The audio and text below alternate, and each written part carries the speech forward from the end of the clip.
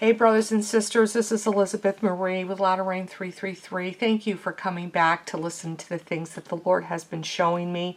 Today I do have another sobering message that I received while praying on November 30th, 2023.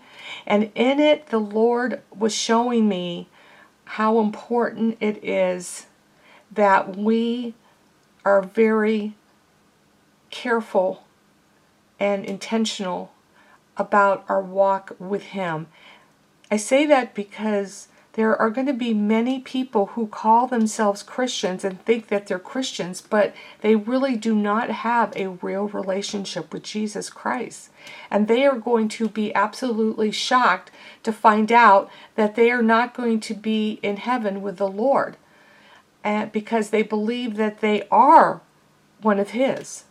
And Jesus warns us about this. In Matthew 7, it says, "Not everyone who says to me, 'Lord, Lord,' shall enter the kingdom of heaven, but he who does the will of my Father in heaven.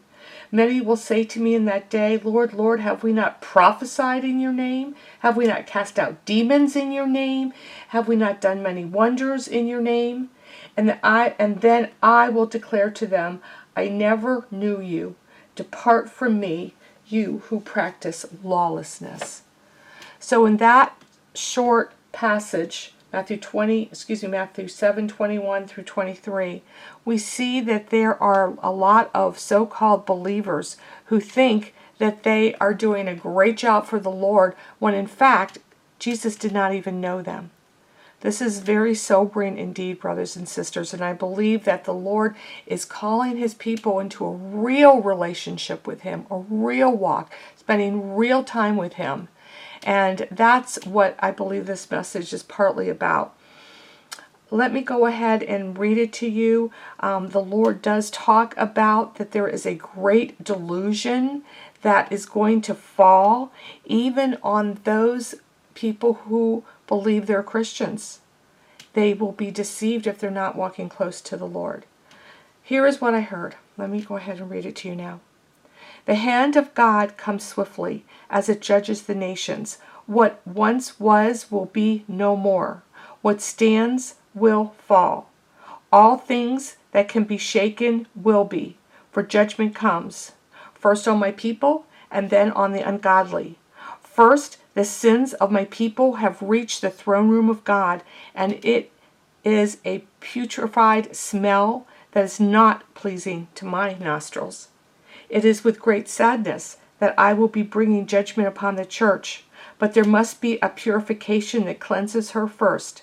This purification will come not only from hard times, but from great persecution. My people will have the choice to die to self and live for me, or to deny the faith. These days are coming quickly. Are my people ready? Do they understand the times that they are in? Have they prepared their hearts and minds, or have they buried their heads in the sand and closed their eyes and ears to me? Soon they will have to make a choice on which side they really are on. The weak will grow weaker and the strong stronger. Those with great faith will prevail and will shine like brilliant stars. Those who ultimately will deny my name will have a great delusion fall upon them as they follow the beast. Choose now to be steadfast in me, planting your feet firmly upon my rock. Know that what is coming, so you will not be caught off guard, but will be ready to fight the good fight of faith. To those who overcome, they will receive the crown of life into my heavenly kingdom. They will enter into the banquet of the Lamb, and they will hear, 'Well done, my good and faithful son or daughter.'" And that was the end of this warning to the church. I now will end with two scriptures. James 1:12, "Blessed is the man who endures temptation, for when he has been approved, he will receive the crown of life which the Lord has promised to those who loved him." And then Revelation 2:10, "Do not fear any of those things with which you are about to suffer.